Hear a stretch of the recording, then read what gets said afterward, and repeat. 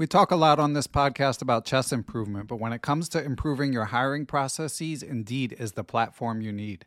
Indeed has over 350 million global monthly visitors, and it has a matching engine that helps you find quality work candidates fast. You can use Indeed for scheduling, screening, and messaging so you can connect with your candidates faster. And Indeed doesn't just help you hire faster.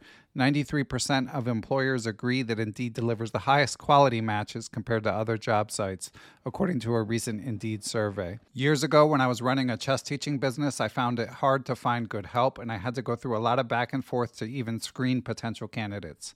Indeed allows you to do those things efficiently in one place.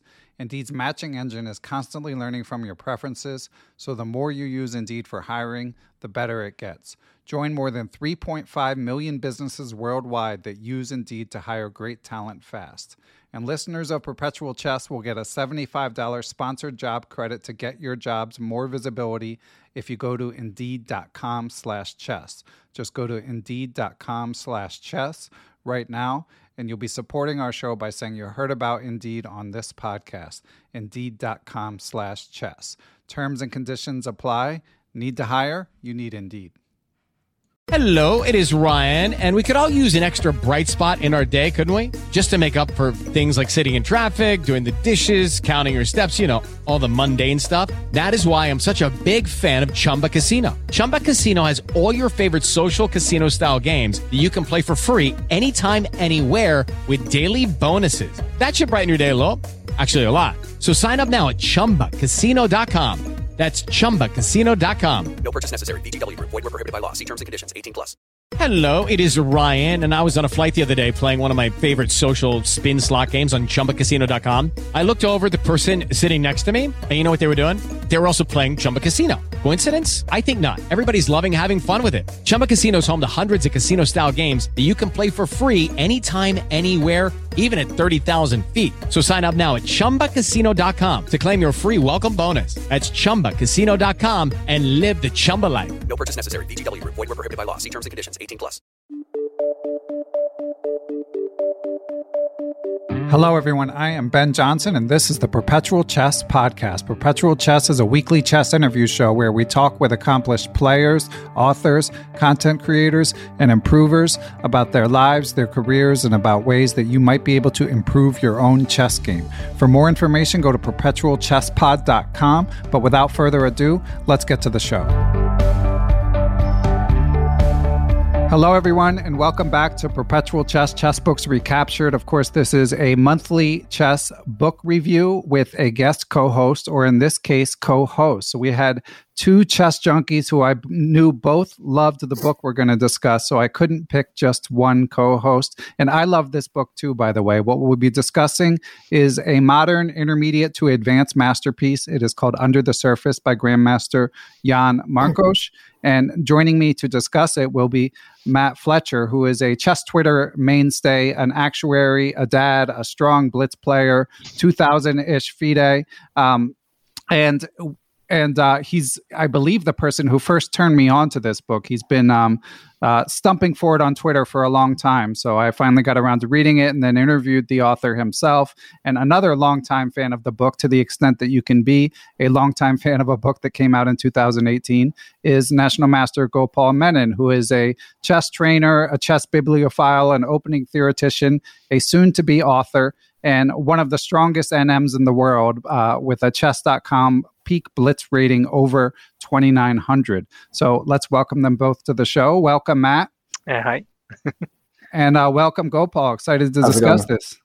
Absolutely. So guys, we've got a lot to go over with this book. I mean, there's a lot we could go over at least. But first, let's just hear what it is that you guys love about this book. So Gopal, why don't you go first? What strikes you about this book? I know you've got an epic post on Chess Reddit that people can find where you give your book recommendations. So you've read a lot of chess books. What struck you about this one?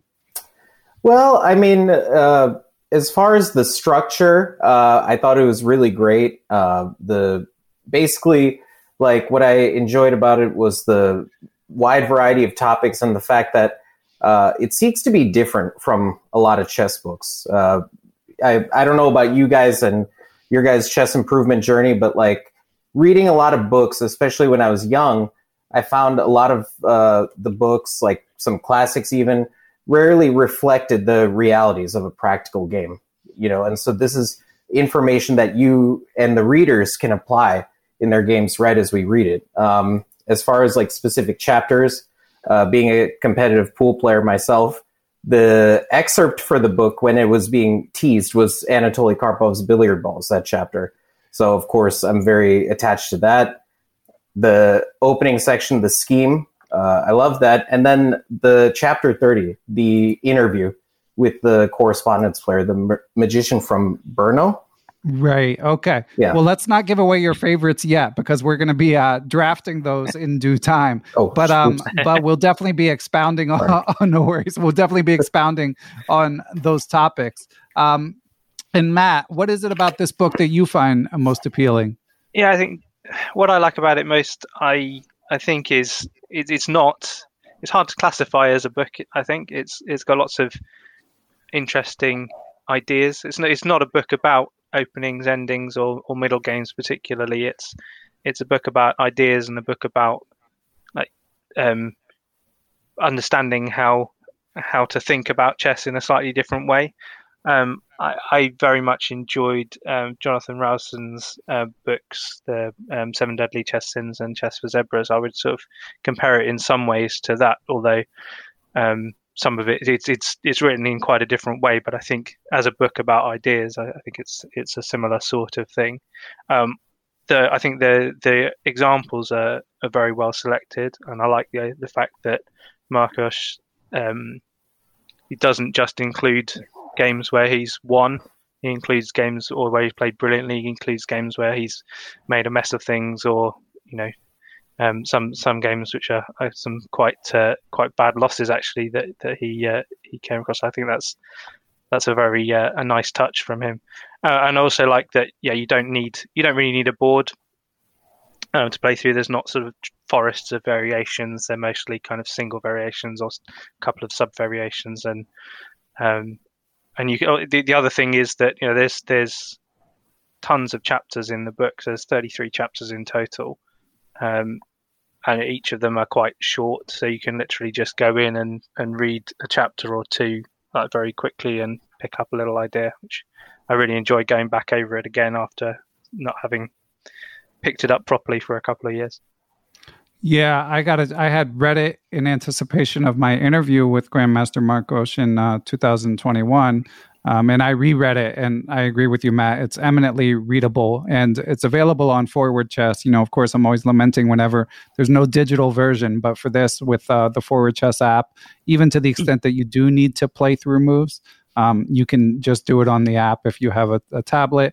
It's published by Quality Chess, which of course means there's a free excerpt of the book for anyone who wants to check it out. We should say this is not like a paid endorsement, but just a big fan of a lot of the books that Quality Chess puts out, and this one in particular. And we're not the only ones. It was the 2018 Book of the Year. Just a few more details to share about the author. I definitely recommend listeners, if you didn't catch my interview with Grandmaster Markos, you should check it out. His personality definitely comes across. He's got a master's in philosophy and Protestant theology, and he clearly comes across as sort of just a deep thinking sort of guy. He works half as a chess trainer, half as sort of an academic. He said he lectures companies and non-government organizations about critical thinking. So just a student of decision making generally. And again, it really comes across in the book. And as Matt mentioned, not a lot of full games. It's mostly excerpts. Now, I know that our Twitter friend Neil Bruce always is wishing for full games. Gopal, does it bother you when authors only have excerpts in a book? Excuse me. I don't really think so. I think that it helps to keep the reader focused and highlight some relevant parts. Of course, it's nice to see like the finishing technique or anything like that, or how play might proceed from the diagram position after, let's say, a side has achieved a certain objective. But again, like what I was saying earlier with the realities of a practical game, like the subsequent play could be littered with mistakes and not even related to what we're talking about. And plus, the other advantage with the format of just having the excerpts is you get more examples, like with the concerns of space. I think that's very important to keep in mind.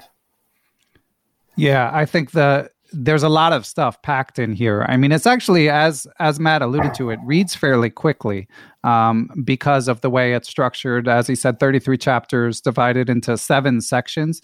And the sections are about the laws of the chessboard, about the inhabitants of the chessboard, about time in chess, about openings, about decision making, about computers, and about beauty in chess.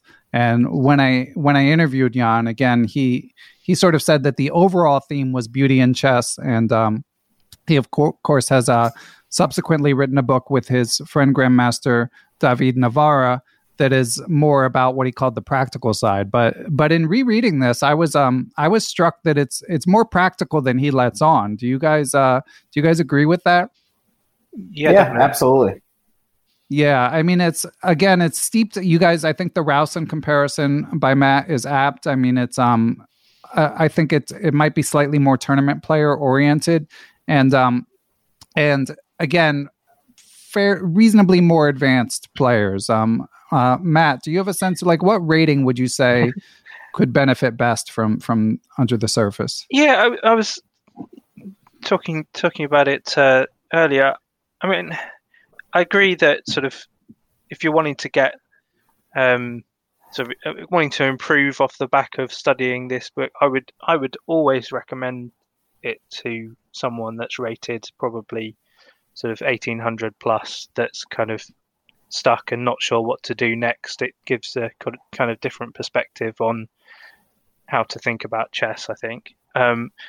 But I mean, equally, I don't want to be seen as gatekeeping it for stronger players. I do think that it's well written enough that any player sort of who's interested in the game can happily read through it and get something of use and get some interest out of it. But I think probably if you're much weaker than sort of 1800, probably there's other places you want to look first if you're looking to improve.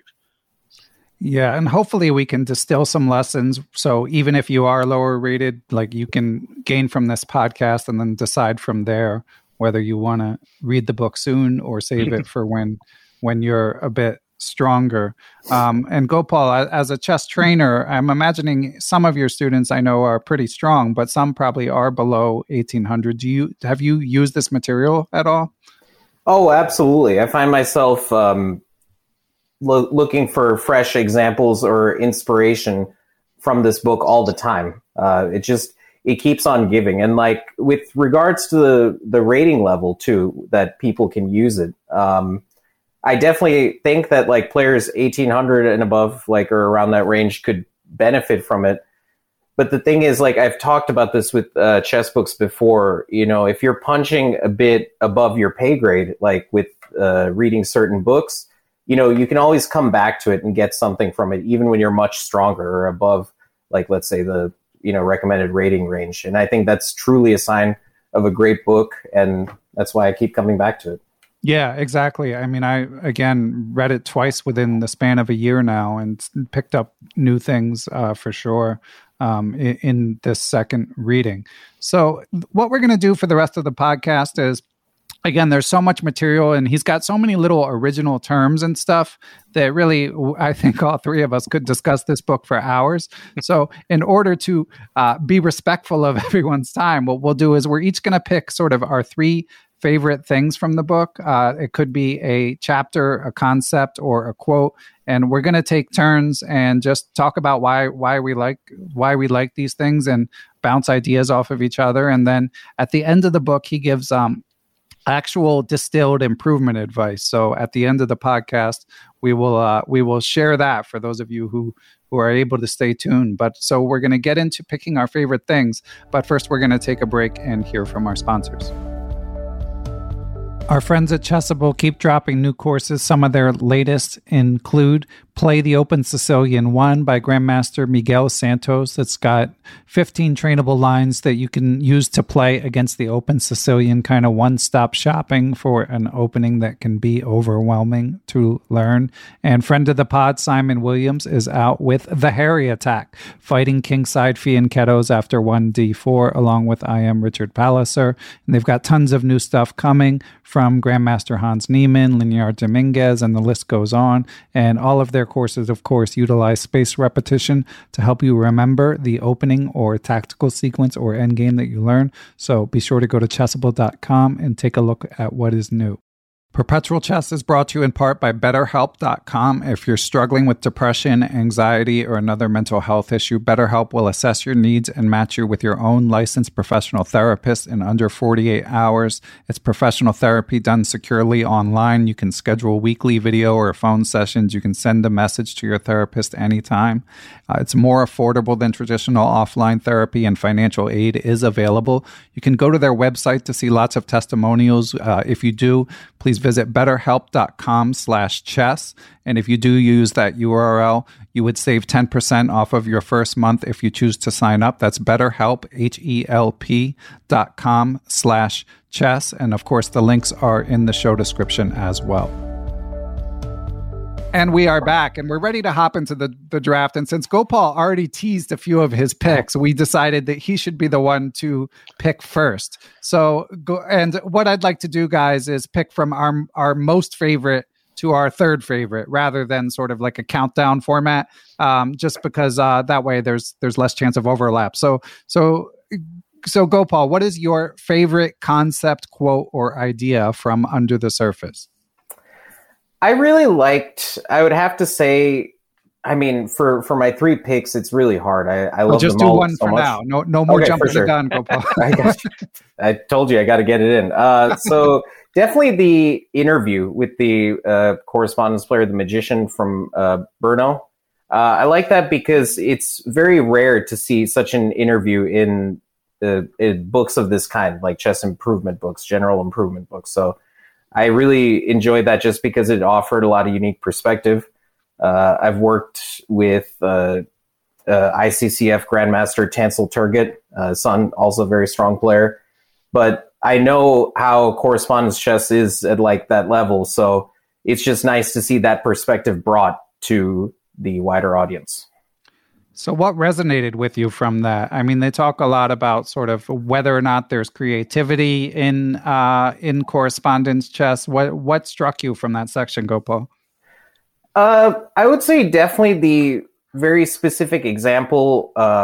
He was playing a game against another correspondence grandmaster where I looked up the game. It was like over like 100 moves, 115 moves, something like that, out of a very innocuous line in the Moscow variation of the Sicilian, like bishop b5 check, bishop d7.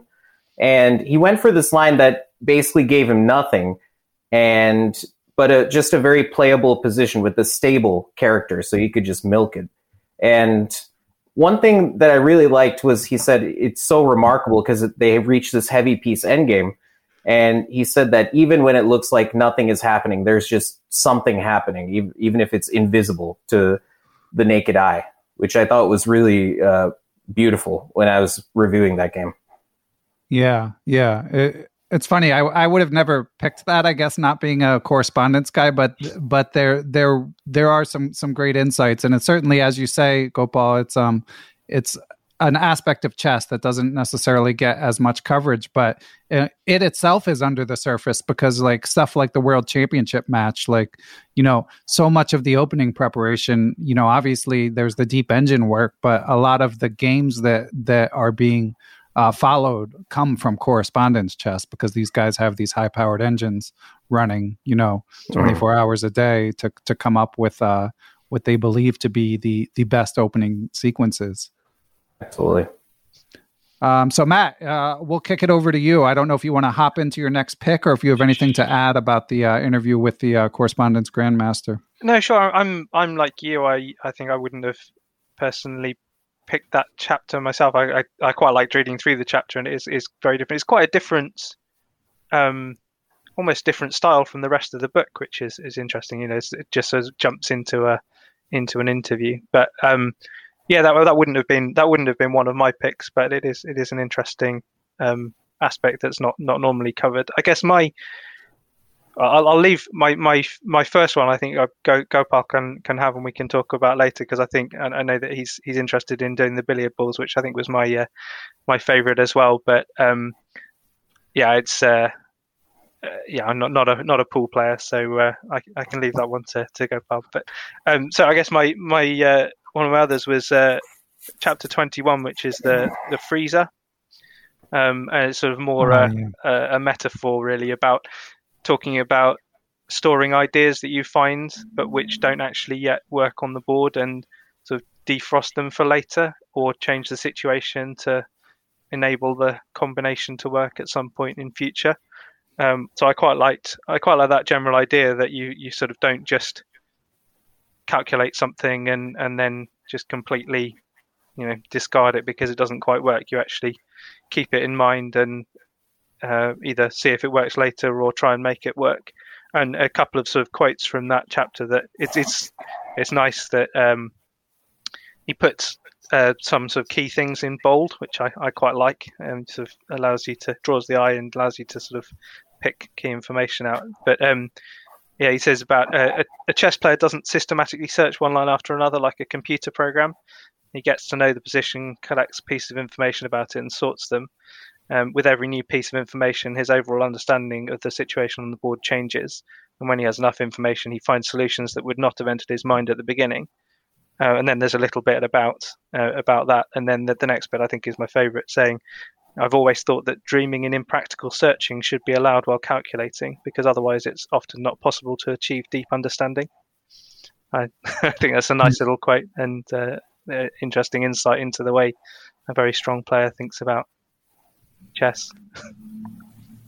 Yeah, I really enjoyed that section as well, and hearing that. And again, we'll get more into the billiard balls soon enough, but just generally, he has a real knack for giving language to a concept that you might not necessarily have had a word for. Like, I think anyone can understand the idea of seeing a concept, but seeing that it doesn't quite work and then trying to make it work a little bit later. But this idea, like Matt said, of calling it a freezer and then just sort of like having a word for it can help it resonate, and you be more aware of the possibility that maybe when you're playing, you try to store an idea for later. Anything to add about that topic, Gopal, before I make my first pick? Yeah, for sure. I wanted to say something like with regards to the freezer, the calculation method, the selection of moves. One of the best sources, I think, in existing literature right now have to be those mind maps from Imagination in Chess by Pata Gaprindashvili, which I don't think is in print now, but you shouldn't have trouble finding copies. But he talks about that, like, move selection with these diagrams and how somebody should go about it. And okay, it's very dry, it's a little technical, and it's to the point, but Marcos presents a similar concept in a way you're not going to forget it, with the language and everything like that. It's like the way I tell people as kind of like a reflection on the whole book. It's chess strategy and concepts that are covered or maybe not covered so well in existing literature, but it's reimagined in an unforgettable way. Well said. Yeah. And before anyone runs out and orders Imagination in Chess, we should mention very advanced book, I would say, like master level or so. But I know there's a lot of, like Eric Rosen's a big fan. He's recommended it on the pod. And I have to confess, I excitedly tracked one down. As Gopal said, I think they might have reprinted it or something. So I finally got one at some point, but it's one of those books that's challenging enough where it's just gathering dust on my shelf for the most part. I got you. So my first pick for a favorite thing, or at least I don't know if this is my absolute favorite, but I wanted to set the stage a little bit. So I picked an excerpt from his intro. And actually, when I interviewed Jan Markos, I asked him about a small part of this quote, but the whole story, I think, really just sets the stage. So I'm going to read this story that Jan Markos wrote in the intro. Which is, he says, when I was 15 years old, I played for the first time at the Chess Olympiad representing Slovakia. It was held in Istanbul, and I can remember the bustle of the markets, the morning calls from minarets, and dishes full of dill. However, what struck me most in my mind were encounters with the best players in the world. When I had a day off or whenever I had finished my game, I spent long hours standing above chessboards over which were leaning Ivanchuk, Gelfand, Adams, Korchnoi, or Svidler. And I was happiest when I could see them analyzing. Around the table with the chessboard, there always gathered a crowd of people holding their breath while watching how the soul of the position was revealed under the hands of the super grandmasters. These players could see much deeper and more sharply than all of us. They could see a direction when we were lost. They could see a deep sea of colorful fish and coral where we saw only the glistening surface. It was then that I learned the significant difference between a club player and a professional is not that the grandmaster can see much further or that he calculates much more accurately or faster. This might all be true, but the significant difference can be found elsewhere. Grandmasters can see deeper. And this book invites you to study the depth of chess and invites you beneath the surface. I would like to show you how a strong player perceives chess, what he focuses on, and how he thinks about a position. Understanding is pure happiness, and I would like to share this happiness with you.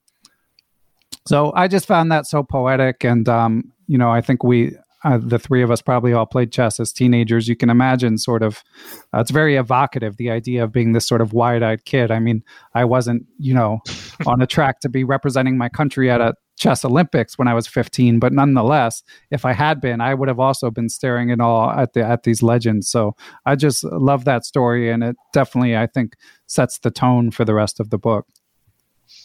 100%. Yeah, definitely. It's very, very nicely written. Yeah. Okay. So pick number 2 for Gopal. You might want to go with the billiard balls. I don't know, Gopal, but it's up to you, of course. Okay. I had some backups, but yeah, definitely. Like I said, I knew this book was for me because the excerpt was Anatoly Karpov's Billiard Balls. Like I had just gotten into pool seriously around that year, or maybe the year before this book came out. And yeah, what I liked about it was, number one, it's not really covered super well or like spelled out for anybody in existing literature. For instance, like, Could you explain the idea before you go on? Oh, absolutely. So basically with the idea of Karpov's Billiard Balls was he starts off with the story of Karpov giving a lecture, and he made a remark about how bishops are like billiard balls, how they cannot rebound easily from one flank or another if their presence is needed on the other flank. So transit paths can either be very slow or just inaccessible due to like a lot of traffic in the way. Or protected squares. Yeah, sorry. I just wanted to get that for those who haven't read it. For sure. Yeah. So Marcos gives the example, doesn't he, of like if you've got a bishop on h4 and you want to get it to c3, you have to go, h4 e1 c3 or h4 f6 c3, and neither of those are likely to be very easy to get to because either your own pieces are in the way or your opponent's pieces are in the way. So your bishop ends up getting stuck on one side of the board or the other if you're not careful, and the kind of how that works in a position. Yeah, absolutely. And beautiful examples he finds as well. I mean, it's one thing again to give language to this idea that, as Gopal said, had never been written anywhere, but he also just finds great examples where a bishop is like totally offsides and unable to get to the other side of the board. The Carlsen game he gives is excellent. I mean, I don't know whether that's the way Carlsen thought about it, but it's the way that it's described by Marcos, and it's very clear that that's what's going to happen. The bishop's going to get stuck on the side, and that's what's going to win Carlsen the game. And one thing I learned, like specifically with that example, like we see this theme come up a lot in the book, where you could learn something from any given example, just depending on the lens through which you examine it. And this is like very useful for teachers. And he, in fact, will come back to the same examples. I don't believe he comes back to that Carlsen one, but you see multiple times, like he'll have a callback to an example from a previous chapter, which I thought was really interesting. Yeah, it is a nice touch and does show how everything's interconnected. So Matt, you ready for your second pick? Sure, yeah. So I was going to go with the chapter before the billiard balls chapter, which is Without Knights. So the chapter 8 is a chapter about knights and how how they play and whether they like closed positions or not and that kind of thing. But the Without Knights is a very audacious idea, really. It's a chapter about how knights move and how knights affect the position, but it's in none of the positions that are analysed are there any knights on the board at all. And the idea is that you understand the piece better when it's not there. Talking about how the knights are quite slow and other pieces are much faster. So without knights on the board, the board can look like a firing range with bishops and rooks and queens firing at each other, where the knights kind of tend to slow things down somewhat. Talking about how play speeds up when the knights disappear off the board, that the importance of pawn breaks increases, the importance of weak squares declines because knights are the best at occupying them. And I just think it's a really interesting idea to say, well, we understand better how these things work when they're actually not there at all, because we can see what the difference is compared to if you did have them on the board. It's a fun chapter, that one. Yeah, and he's good on each of the pieces when he turns his attention to each of the pieces. But yeah, the knights one, it's like I wouldn't give a conscious thought to like knights not being on the board and how that might alter strategy if he hadn't written about it. So I agree, it's a fun chapter, and the one on queens is fun as well. I was going to say the ones that. So for me, I don't know whether either of you are going to choose them, but the ones that don't quite work as well for me, I very much like the magnetic skin one on pawns. But the other two, the inconspicuous mate about pass pawns near the promotion square, and the one about is called fractures, which is on double pawns. They're perfectly fine chapters, but it feels like, unlike some of the other chapters, you've read that stuff somewhere else. That they're kind of, they have to be there because they're kind of part of the general structure of the book, and you need something on pass pawns and you need something on double pawns to make it a complete study of the sort of the inhabitants the idea. Of the chessboard. Those two didn't quite work as well for me as. Just because the rest of it is so good. I think they're decent chapters, but didn't seem to teach me massively new stuff in the way that some of the others did. Yeah, and actually in rereading the book, the analogies they kind of like, I started to gravitate more towards the general sort of practical advice, as I'll share in my next quote. The analogies didn't grab me as much. I do like the billiards ball ones, just because it's billiard balls, as we discussed, just because it's so evocative. But some of the others, like the magnetic skin, as you mentioned, Matt, the crystals one I felt was better. Like this idea that a pawn supporting a bishop is like strong, like a crystal. I felt like it was better, but still somewhere in between. It wasn't the analogies as much as some of the other stuff that really resonated with me. And on that note, my second pick is just generally his discussion of decision-making in chess. Because, again, he describes this as sort of more a philosophical take on his love for chess. But in rereading this, it was sort of, since I've been competing like about once a month, I was thinking more from that lens, and I actually did find a lot of good advice. So I'm going to read two quotes, one small one and then one bigger one. So the first one is in a chapter titled About Decision Makings and the Importance of Chess Culture. And he says, if I were forced to visit managers, bankers, or stockbrokers and ask them for sponsorship money for chess, I would tell them, we do exactly what you do. Chess is neither about crazy geniuses nor about playing as soldiers, not even about wooden pieces. Chess is basically a decision-making process. A good broker is a broker who makes good decisions. A good chess player is a chess player who from a variety of options always chooses the right one. And we'll talk more about what resonated with me in possibly my third pick. But then just to go on to what he says a little bit later, he says, Chess players often subconsciously believe that the most important task in a game is to outplay the opponent, to gain an advantage. Therefore, they put tons of energy into balanced positions. If they succeed in gaining an advantage, they think the hardest part is over. However, that simply is not true. Why is that? I'll give an example. Imagine that you're about to travel by train, which leaves every hour from the station. When will you run? When will you run? Spending your energy to be on the platform as quickly as possible? Probably when your watch shows something like 14:57, 8:59, or 15:04 if the train is late. So a couple minutes before the train's coming. This is because you know that if you arrive a minute later, it may cost you an entire hour. If you have lots of time until the train leaves, you can mess around, buy a newspaper, use the toilet. It's not important whether you arrive at the platform 12 or 17 minutes before 3 o'clock. Either way, you take the train leaving at 3. In chess, the, quote, train doesn't leave in balanced positions. In balanced positions, you have to do a lot of bad things to put yourself on the verge of losing. Your army can handle some inaccuracies. Maybe you'll be worse, but you'll still be safely in the drawing zone. In chess, the train leaves when the evaluation of a position is between a win and a draw or between a draw and defeat.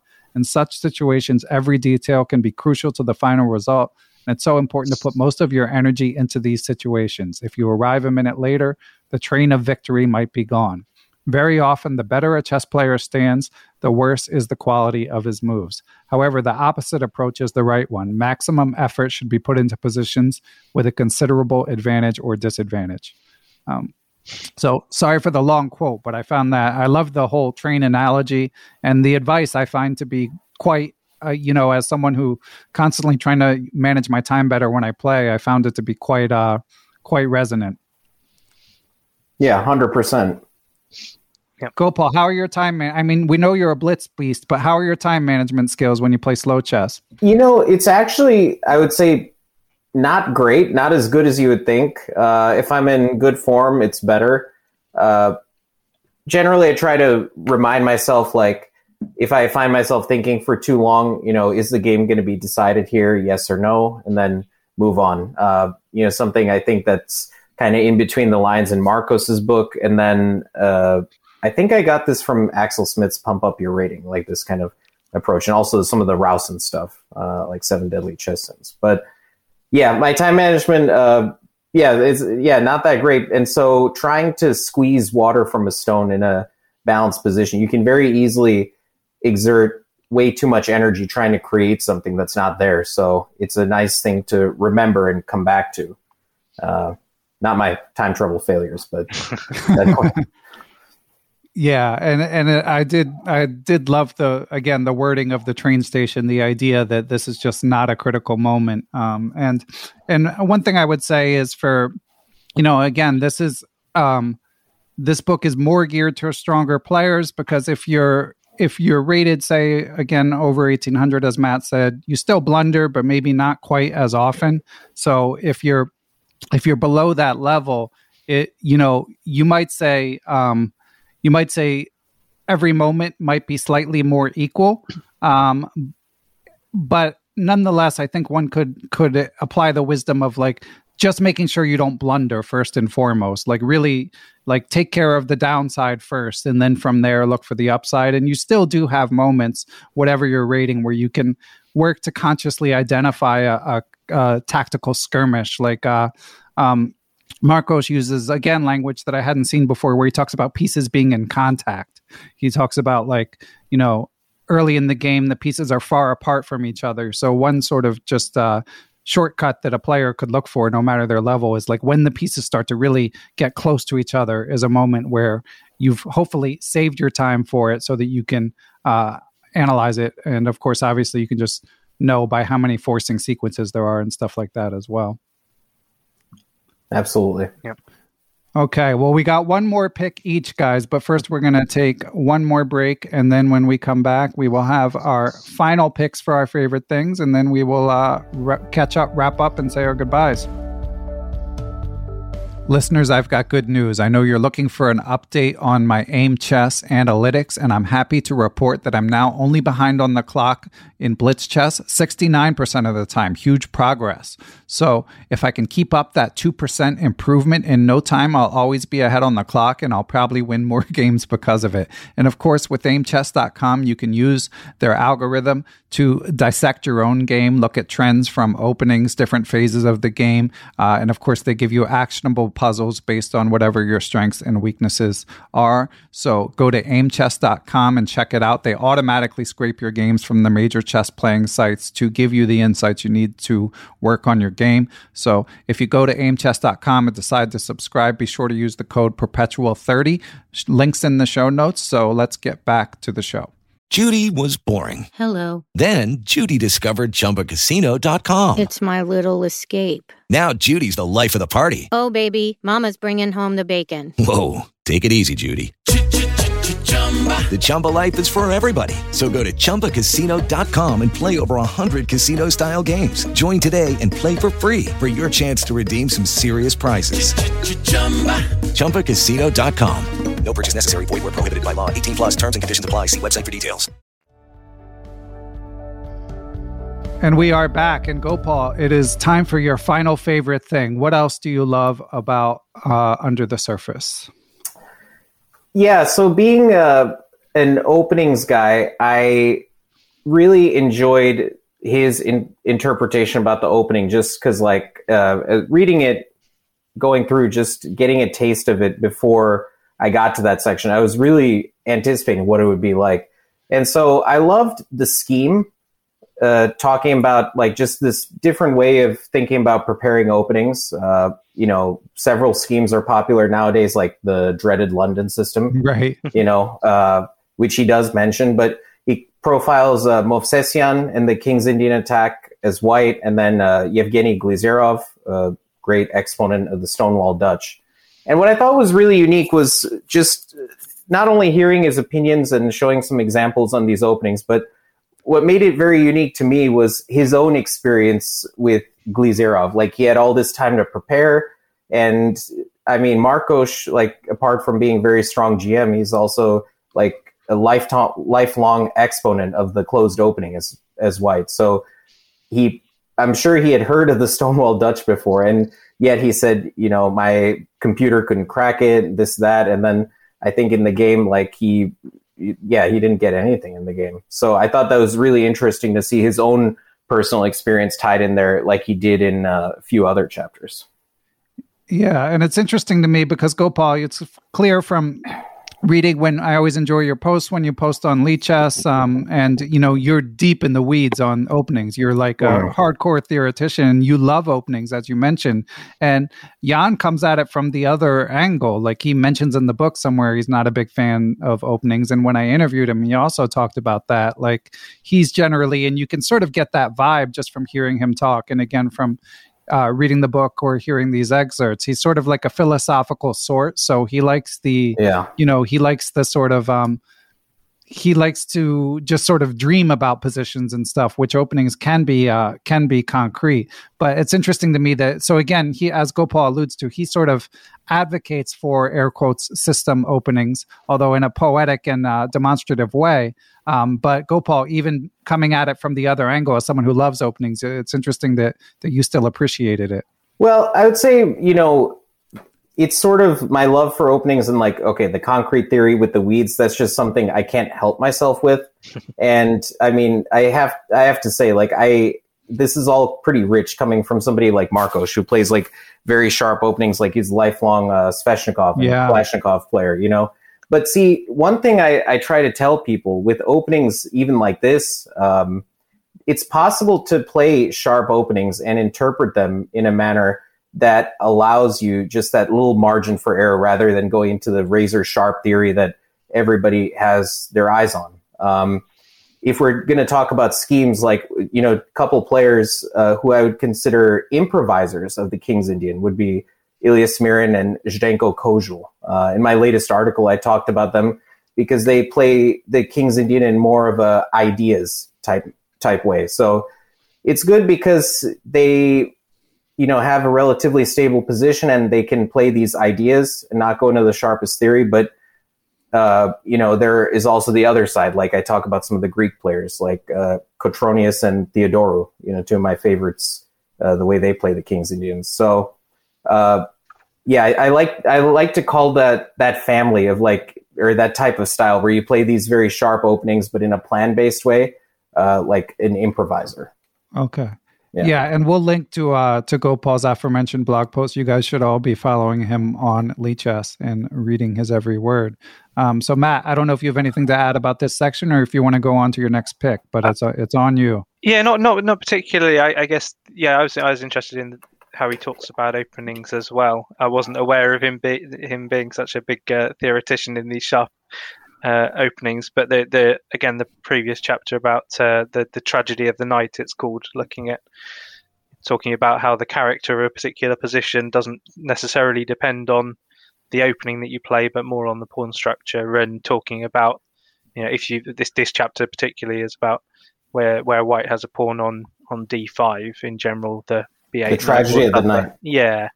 Then it's quite a nice. Again, it's not. That one's, I guess, not massively new. It's sort of obvious that if you've got a pawn on d5, then your b8 knight can't go to c6. But it's just an interesting way, I thought, of looking at things and showing sort of where that knight does end up and how things work in that opening. But yeah, I like it. I like his stuff on openings. I'm not a big theoretician myself, I have to admit, but I probably ought to learn a bit more about some of my openings. But yeah, so my next one, actually, I was going to go for something from a slightly different bit from a chapter that Ben already talked about, on the breaking ice bit, which is chapter 23, which is where the broker quote came from. Because I just like the metaphor that he had of a chess game being like a river in springtime, he says. So I'll read it out. So one bank is the current position, the other bank is the successful outcome. There are blocks of ice floating in the river. There's also ice on both banks. The chess player tries to get from one bank to the other one, walking on the ice, jumping from one block of ice to another. Sometimes he's relatively safe, for example, when he's standing on thick ice near the shore. At others, there is a lot at stake when jumping from one block of ice to another. His main goal is not to drown, not to make the mistake that would cost him everything. Strong players try to minimize the number of risky jumps, that is, tough decisions. They study openings, which allows them to stand on safe ice near the shore. They study endgames, allowing them to rely on the ice on the other side of the river. And they try to have available as many blocks of ice in the middle of the river as possible. They collect into their arsenal tactical and strategic themes which they can rely on in the wild flow of the game. That's why the world's top chess players face really difficult decisions only a few times throughout the whole game. Most of the time they're pretty sure what to do and how to do it. And then goes through on in the rest of that chapter to look at when he felt he was on thick ice and his opponent was on thin ice or swimming in the water in some opening preparation, and then some stuff as well on end games and tactics that the sorts of things that a strong player needs to know. I just thought it was a nice little way of thinking about things and making sure that you're on the thickest ice you can be the longest time. It's the easiest way to play chess. Yeah, it's a beautiful metaphor. I'm showing my age here, but in the prehistoric days of video games, there was this game called Frogger. I don't know if either of you guys are familiar, but I mean, basically what he's describing is like a water version of Frogger, where you just have to wait for a safe spot to try to jump across. But yeah, very poetic, and again, does have some practical wisdom in it, I think. What do you think, Gopal? Yeah, for sure. With regards to the thickest ice, I remember a conversation like I was having with Grandmaster Alex Shabalov about when we were roommates for a tournament, and we were talking about just like his opening selection and then like some middle game things that he did. We were just discussing our games after the round, and I found it really interesting that he thought of things in terms of percentage plays, like in poker, for example. And I believe in the current context, like he felt like the thickest ice that he could stand on, at least with the percentages, was entering a type of position that didn't play to his opponent's strengths. So like a young player, I believe it was in that game, like he's like, look, I'm getting old. I could maybe blunder something or something like that. And so, I chose this path because I felt like it was the highest percentage for me. Yeah, I love how much Shabalov is still out there playing. Like even for sure. Yeah, it's another Sveshnikov addict too. Yeah, exactly. And his name will come up again in a forthcoming interview about winning the World Open, as he's done that a couple times as well. So my final pick was also from the opening section, as Gopal's was. And again, it's one of these moments where Marcos just draws on his sort of wide range of interests and knowledge bases to sort of create an original metaphor. And the section is called Equal or More Equal, which refers to George Orwell's Animal Farm. And basically he's talking about how to approach balanced positions, because obviously in the opening everything is sort of trending towards computers equalizing more easily than one used to be able to. So he writes an advantage is basically anything that increases your chances to win. You can have an advantage on the clock. An advantage may lie in the fact that you know the position better than your opponent, or that you had it home on the board while the opponent didn't. Or it may mean that the position doesn't suit your opponent. It's unpleasant for him, but you enjoy playing it. It may mean that you have a clear plan and your opponent doesn't, or perhaps you are just a slightly better chess player. All these factors together form the subjective part of an advantage. When playing for a win, there's no reason to avoid equal positions. What is important is to avoid more equal positions. Always look for some imbalance in the position, such as the bishop pair in return for doubled pawns, development versus material, an advantage on the king side versus an advantage on the queen side, and so on. That will give you decent enough chances to outplay your opponent. So, yeah, I love this idea because as we're all working with computers, it's easy to see, it could be 0-0, or even if it's 0.1 or whatever, it's easy to just dismiss something as equal. But this construct of equal versus more equal, I think, is quite useful for making sure that you have some sort of imbalance if you're trying to win an even game. 100%. I think... Also, I can't remember if he necessarily touches on this. I don't believe he does, because it's strictly like geared towards equal or more equal. Like, you see this with the top players a lot. Like, another approach is to actually enter a line that may be considered like more equal because it's either forcing in nature and it could peter out, but it would give you a good chance to test your opponent's preparation. Because I guess the equal side that doesn't make it more equal is the fact that the price of your opponent's mistakes may be higher in that given line or whatever they choose.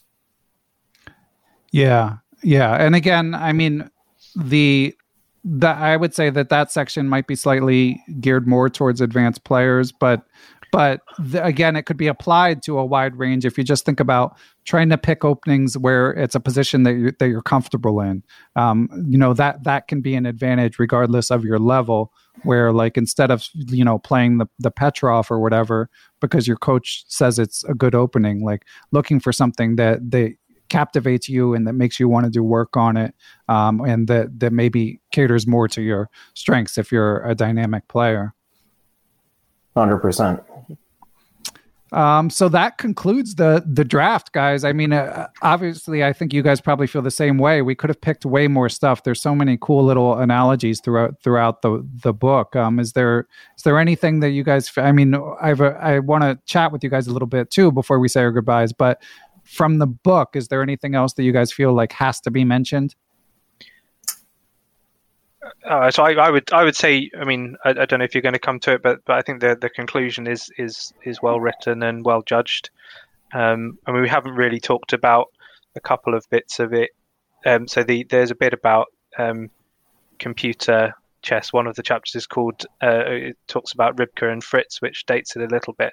And so I think those chapters have probably been done better since, but that's a bit harsh because they came afterwards. And we haven't really talked about the bits at the end about the sort of searching for beauty in chess, which are again slightly different in tone, I think, from a lot of the rest of the book. But yeah, overall, I think it's excellent. I could have picked another, probably at least 5, probably 10 different bits to add that I enjoyed. There's a few. It's hard. Can't really even call them the missteps. For me, there's a couple of chapters, as I mentioned earlier, that don't quite match up to the rest of the book. But like, there's 33 chapters. I reckon at least 25 of them are excellent, and the rest are just good. And all of them have very good examples. So I definitely recommend it as a book. Yeah, well said. And it's funny with the computer chapter, because again, this book was published in 2018, so it's not that old. And he does draw in like something like 8 years worth of computer games in it, and he finds some really cool things. But yeah, I mean, things just evolve so quickly. And obviously, recent guest of the pod, Matthew Sadler, is a good start if you're looking for the cutting edge of what computers are uncovering in terms of chess. And great books by him. Yeah. And every time I start reading something like that, whether it be Sadler's book or that section, I always start thinking, man, I could be learning so much from computers, but there's just something about them that amateur players, it's hard to tap into that. It's hard to find the energy. Did you see the Chess 960 game the other day that got some traction? I didn't. No, I didn't either. You have to have a look at that. It basically, it's a Leela versus Stockfish, and I mean the opening position is very skewed towards white, and Leela just absolutely crushes Stockfish. I'll forward it to you. We'll get that link in the show notes. And just to wrap up, I did tease that we would share his practical chess advice, which again he's written a whole book about. So I recommend. I recommend both of his books, but he, in about 2 pages, I think he gives a lot of good advice, which of course has been echoed many times on this podcast. But still, I felt like he landed on a lot of things that, through a lot of trial and error, I've found to be good advice as well. So number one, he says, training advice: if you're trying to get better at chess, play 50 tournament games a year. He says, solve puzzles where you get 70 to 80% correct. But then he also said something that I haven't seen that in that many other places, which is, he said, if you're an amateur, spend 75% of your time on aspects of chess you enjoy and 25% on aspects you might not enjoy as much. But he said, if you have professional aspirations, you might need to make that more like 50-50. Because it's just more important to shore up your weaknesses. And I think in his case, he might be thinking of openings in particular. And he also advised keeping a journal of all the study activity that you do, just as a way to hold yourself accountable. And again, if you read The Secret Ingredient with David Navarra, you'll hear him flesh out these ideas more, as you can in my interview with him. So before we go, Paul, I've heard you in some other interviews. I know you've got a book in the pipeline. What's the status? We got to get an update. It looks like, honestly, it will probably be multiple volumes, and I'm hoping for a Chessable course. Like, I have a lot of my material organized, and it's just quite a lot. So yeah, that's kind of where we're at right now. I've organized examples, and while I was organizing it, I just can't help myself. So I started annotating them, like some light speaking notes. So we'll be just checking some variations, making sure the quoted games are like good examples, like relevant examples. And hopefully we'll have it ready in about a year. Excellent. Well, holler at me when it's coming out so we can so we can get you on the pod and check the book out. And Gopal, I got to ask as well. I mean, renowned as one of the strongest NMs in the world. Any chance of getting out there OTB to try to lose that title and become, first of all, maybe an FM, but possibly an IM as well? Yeah. So this part of the year was the biggest teaching season for me. I with 2 high schools in Illinois as their chess coach, and for those that don't know, there's a big high school chess scene in Illinois. It's when they gather at the end of their season, it's like the biggest high school tournament in the world. So I had a lot of commitments during then, but working with them, obviously got me a bit more hungry. Playing the USAT recently too, that gets me more hungry. Not so much serious event, but just being around chess is really nice. I had a quick thing I wanted to come back to, though, with regards to kind of echoing some of the practical chess improvement advice, and something that was said earlier about Without Knights by Matt.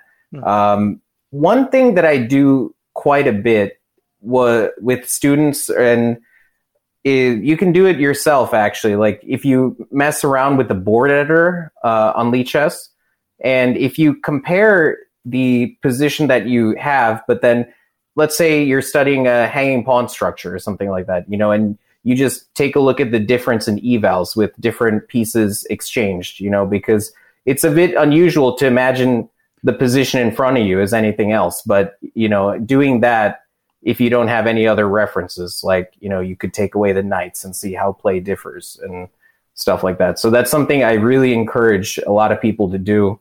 And I use it a lot myself if I'm trying to understand something on my own. That's interesting, because that kind of almost feeds into one of the other chapters in the book about exchanges as a weapon, doesn't it? I think. Right. Oh, absolutely. Explaining which pieces you want to take off, and if you know what the evaluation is in different situations. Yeah, it's a very interesting idea.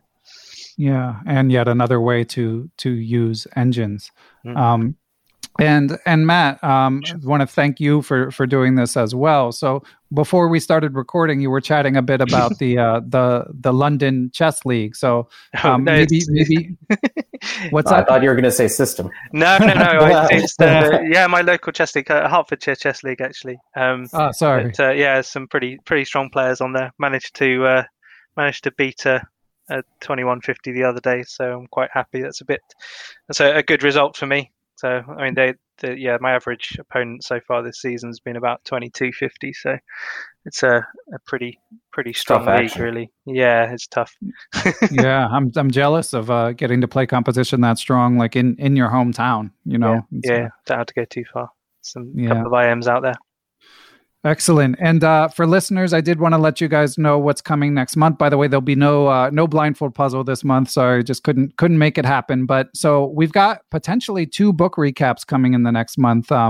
Christopher Chabris, friend of the pod, frequent guest, will be joining me to recap the Mammoth Book of Chess. He's already been grinding. It's a great game collection book. I've got some catching up to do on that one with this going to the rearview mirror. And of course, the legend Neil Bruce has been working on his positional puzzle championship. So I don't know, that might be released as a bonus pod or just a regular one. But in any event, for all you fellow chess book lovers, we've got some good content coming your way in March or early April.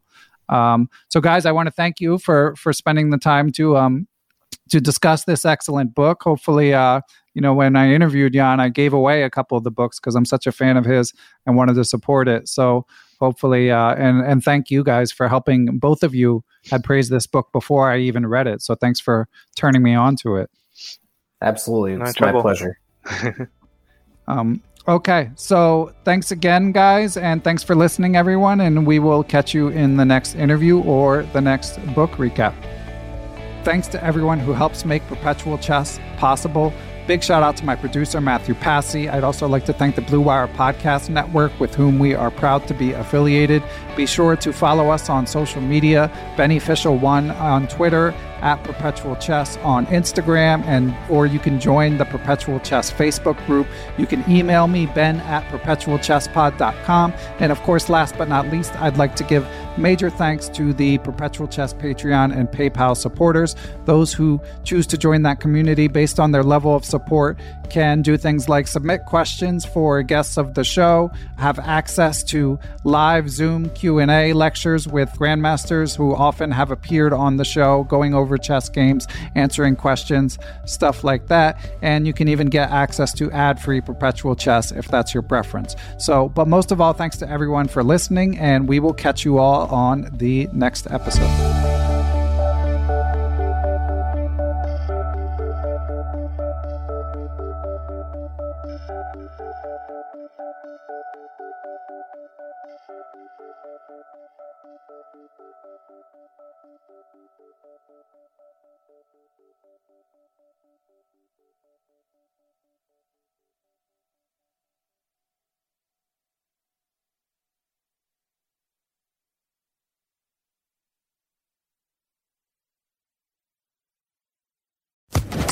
Social Podcast Network.